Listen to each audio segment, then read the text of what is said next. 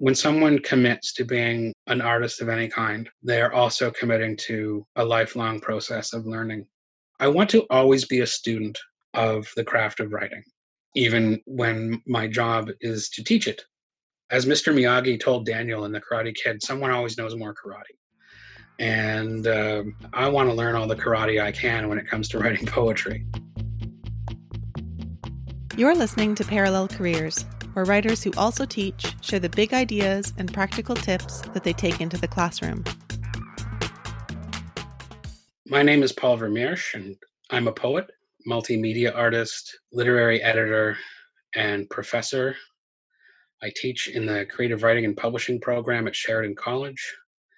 My latest book is Shared Universe, New and Selected Poems, 1995 to 2020, where I collect my favorite poems from the last 25 years of my career. I've reached a point where writing my own work and editing others' work and teaching others about writing have all become, I think, sort of the same thing in my mind. They're all the work of the poet. My job as a poet is to write poems, but it is also to engage with other writers and their work. And I do this by working as an editor, and I do this by working as a teacher. And I learn more about writing by editing others because I learn how they write. And I have to understand how they write in order to edit them properly. And I learn more about writing by teaching it because in order to teach it, I have to think about it very deeply. So teaching and editing and writing all exist on sort of a continuum to me. I don't think that teaching takes away from the time that I have to write, and I don't think that editing takes away from the time that I have to teach, and I don't think that writing takes away from the time that I have to edit, because they're all the same thing to me. Being born in 1973, I don't mind saying, I was born into a world that was largely designed in the 1950s and 60s. And so atomic age design and space age design was the world I was born into. So I suppose there is some element of nostalgia, but I think it goes beyond that. It goes beyond mere nostalgia. And I think the space age in particular represented a time of great optimism. And I think that that optimism was reflected in the design of the era. And of course, we're talking about googie architecture and the swooping lines and geometric shapes of the design of that period. And we're talking about things like Buckminster Fuller's architecture or the design of Tomorrowland at Disney World and even sort of the mid-century modernist architects who were less interested in glass boxes and brutalism and were more interested in capturing that sort of sense of freedom. It's a physical expression of looking forward to a future that was a better world for everyone.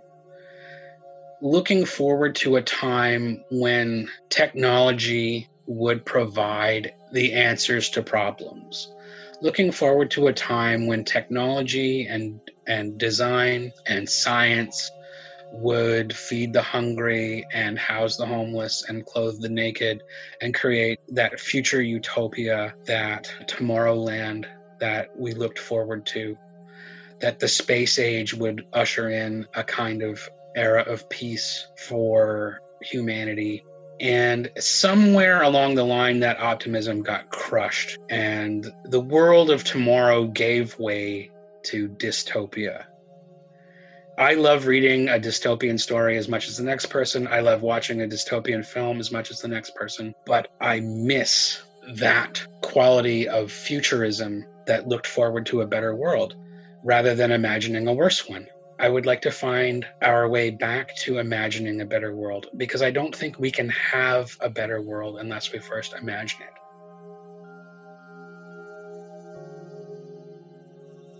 Suburban hauntology kitchen wallpaper. The kitchen wallpaper has large yellow flowers and small brown ones, yellow and brown like margarine and pennies. But the colors are washed out because they are old, or because there is too much sunlight, or because my eyes have not yet adjusted to the year. I eat my cereal at the table. I am only little, and the only sorrow I have known arrives and departs like a penny-colored sparrow at a margarine-colored bird feeder. My tiny, unmet desires are its favorite seed. The flowers spread into the air like dust motes, hovering in milky shafts of sunlight. Their area is converted to volume. They scatter their pollen like the powdered milk of milkweed, so the whole kitchen is grainy with it. I breathe it in. The avocado green wall-mounted telephone is breathing it too. An invasive species, it rings and rings to call for its mate, but nothing comes. And sometimes the wallpaper skips because the vertical hold is malfunctioning. The floral shapes throb and fluctuate because they have not yet adjusted to the year. The food we eat is made with yellow margarine and white milk and a bright orange powder that repels sparrows. You must understand that this is what it was like. It was like this, but this is not how it was. An interesting and maybe a contradictory thing about poetry is that people are at once attracted to it and repulsed by it. And what I mean by that is that everyone sort of has a natural affinity for poetry, for the music of language, and for the expression of thought. And in times of celebration, of course, and in times of grief, people often turn to poetry to find ways of channeling their emotions. Poetry as a sort of professional art form becomes intimidating. And I think because a lot of it isn't sort of hospitable to the reader right away, it can be challenging and requires thought and sort of more effort on the part of the reader to sort of engage with it. Certainly no trainer or coach will start a runner off with a marathon. Marathons are difficult. And sometimes a book of poetry is difficult in a similar way. There is a kind of order in which we might expect people coming to poetry early on to engage with it. And when preparing reading lists, I have found it has been a good idea to start people who are new to poetry with poems that won't make them feel shut out. And by degrees, they can be brought to more difficult stuff as their understanding grows. And not just reading, but also discussing. What is it about this poem that works? We don't ask the question, what is this poem saying? That's a very simple question. We have to ask, what is this poem doing? When we begin to discuss what poetry is doing, we can think about how it works, its techniques, its ways of meaning. And if we begin with poems that are more readily understood in those terms, and then gradually work our way towards more complex and sort of more challenging poems, I think at the end of that process, students are much more prepared to engage with poems that sort of demand that they work almost collaboratively as readers with the person that wrote the poem or with the poem itself. A lot of people, and especially students who are just figuring things out, come to writing and poetry with a lot of preconceived notions of what their writing can be. And a big part of being a teacher and even being an editor is getting students and getting writers to open up their thinking about the possibilities of their own work. Certainly as a teacher, often teaching a class that's an introduction to creative writing, you'll encounter early on like a lot of rhyming A-B kind of poems. It can be quite exciting to broaden those horizons and watch aspiring writers, emerging writers sort of blossom into sort of more nuanced and complex artists as their own thinking about the possibilities of their work grows. There's ways of accomplishing this, but encouraging reading, providing opportunities for thought, engaging with constructive feedback, maybe just finding the kernel of something that's special about what they're working on and guiding them towards expanding on that special thing. It's a series of unlocking doors, and each new door opens into a wider, more open space that allows for a range of ideas to blossom into new ways of thinking. And then you open the next door and it happens again. And it becomes very difficult to imagine fitting oneself back into the first room with that ABAB rhyming poem. Shared universe. You and the ice cream truck and the king cobra all exist in the same universe as the two-legged tortoise, the star queen nebula, and me. Eventually, there must be a story that involves all six of us. You will be driving the ice cream truck among the farthest stars in search of His Majesty King Cobra, despite his famous venom, despite his propensity to strike. And I will follow behind you riding the wounded tortoise, the front wheels of a plastic Batmobile glued to her shell as prostheses.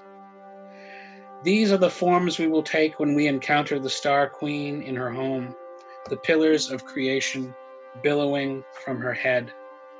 And there is King Cobra, coiling his long body around the pillars, emanating from her third eye as Uraeus from the forehead of a pharaoh. You have come here, he says, to learn what you already know, that you exist in the same universe as ice cream, Batmobiles, and the act of mutilation. New stars are fusing within the pillars, and within the stars, newborn elements, hydrogen, beryllium, carbon, iron. Use these to make an apple, the serpent says, or make it out of gold, it's all the same. And now a blind donkey arrives behind us, and a silvery porpoise, and an immense hypothetical mountain, and we all nod knowingly, knowing what we know. Of course, a lot of writing and a lot of art exists in conversation with other writing and other art. I approached this kind of dialogue more or less haphazardly for probably the first 3 books that I wrote. As my writing developed, I became more thoughtful about it. When I did my MFA studies, I focused on how to generate new works, new texts from the bits and pieces of other texts. I think once you've gone that deep into the dialogue with other texts and other art forms, it's not easy to extract yourself from it, and I've left an imprint on my work ever since. At the same time, my own artistic practice is continuing to evolve beyond writing poems. I make visual art, I write songs, and the division between these practices is becoming less and less important as they kind of all merge into one way of thinking and one way of working and sort of one ongoing project. There are pitfalls when dealing with writing or making art or writing poems that are about other works. And I think primarily the main pitfall is relying so much on the piece of art or the text that you are writing about to supply the meaning and the quality of the work that you are creating. So rather than entering into a dialogue with it, you end up just sort of creating a cheap knockoff or merely a clever description of something else. I've seen a lot of ekphrastic poems that sort of describe a painting and do little else than describe it. And whatever is special about your work just comes from something else. One of the courses I teach in the Creative Writing and Publishing program at Sheridan College is called Self-Publishing. And when I was first asked to develop and teach this class, I was a little reticent to it because my first image of self-publishing in my head is all these sort of terribly edited and terribly designed and terribly produced books from the vanity press that I've seen. But the longer I thought about it, and the more I realized there was so much more to self-publishing that I could teach. First of all, I started thinking about historical context for self-publishing, sort of from Gutenberg to the present. Pamphleteers of the French Revolution, people like Benjamin Franklin that not only printed but also like wrote and produced their own magazines and almanacs and pamphlets. And then moving into ways in which sort of self-publishing became the way in which marginalized communities circumvented the gatekeeping of traditional publishing that wouldn't recognize the quality of their work or the marketplace potential of their work, and how self-publishing in these situations evolves into community publishing and community publishing evolves into an established alternate press that fills in the gaps that exist in the sort of traditional publishing world. And suddenly it became one of my favorite classes to teach, because I think all these things are very important to talk about. But I also wanted this class to engage in experiential learning. And the final project for the self-publishing class is that students have to self-publish something. And so they have to write and edit and produce a chapbook, but not just one copy of a chapbook. They have to create a run of 10 of them. What I want them to take away from this experience is the fact that they have not just produced an individual work of art, but they have prepared a work for multiple readers, and that it's going to go out into the world and they're going to lose control over it. And at the end of the course, we have a little marketplace in class where peers, classmates can trade, share, buy, sell their chapbooks with one another.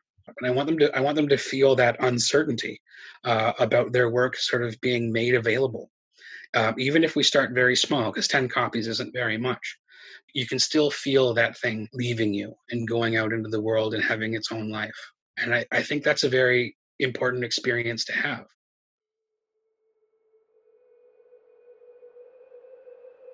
The birthday chamber. To mark the passage of time, the child is taken to the birthday chamber. Subterranean walls glazed with small golden M's. M for meat, M for mortal. How well the child knows these words. How well he knows the hard sculpted seats bolted to the tables, and the tables bolted to thick metal beams embedded in the cold concrete floor. The archetypes here are different than in other stories. The clown, the policeman, the shapeless humanoid. They are meant to console him with the notion that the world isn't real. But the graffiti in the bathroom says, "The economy is an ambush predator," in gold magic marker. And then in black ink underneath it, someone has written, "Dystopias are scary because you can see people struggling. But utopias are scarier because you can see that they stopped." I think one of the reasons why I write frequently about alternate or different futures is as a reminder that the future is not yet written. It can still be shaped. And if we can shape it in a poem, if we can shape it in a novel, if we can shape it in a painting or a song, then we can shape it in the world. We can shape it in reality. One of the reasons to write about a better future is to inspire us to achieve it. One of the reasons to write about a terrible future is to inspire us to avoid it. That's one of the great things that works of the imagination are capable of, to show us the way forward or to warn us away from a path of destruction. Hush, hush, little planet, nothing to fear. Papa's gonna buy you an atmosphere. And if that atmosphere has costs, Papa's gonna buy you a Holocaust. And if...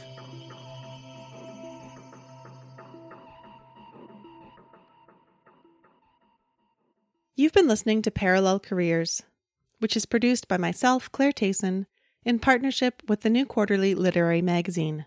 Erin McIndoe-Sproul is our technical producer and story editor. Financial and in-kind support was provided by the Region of Waterloo Arts Fund, St. Jerome's University, and the Government of Canada. The music you heard on this episode was composed by Amadeo Ventura. You can hear more of his music at amadeoventura.weebly.com.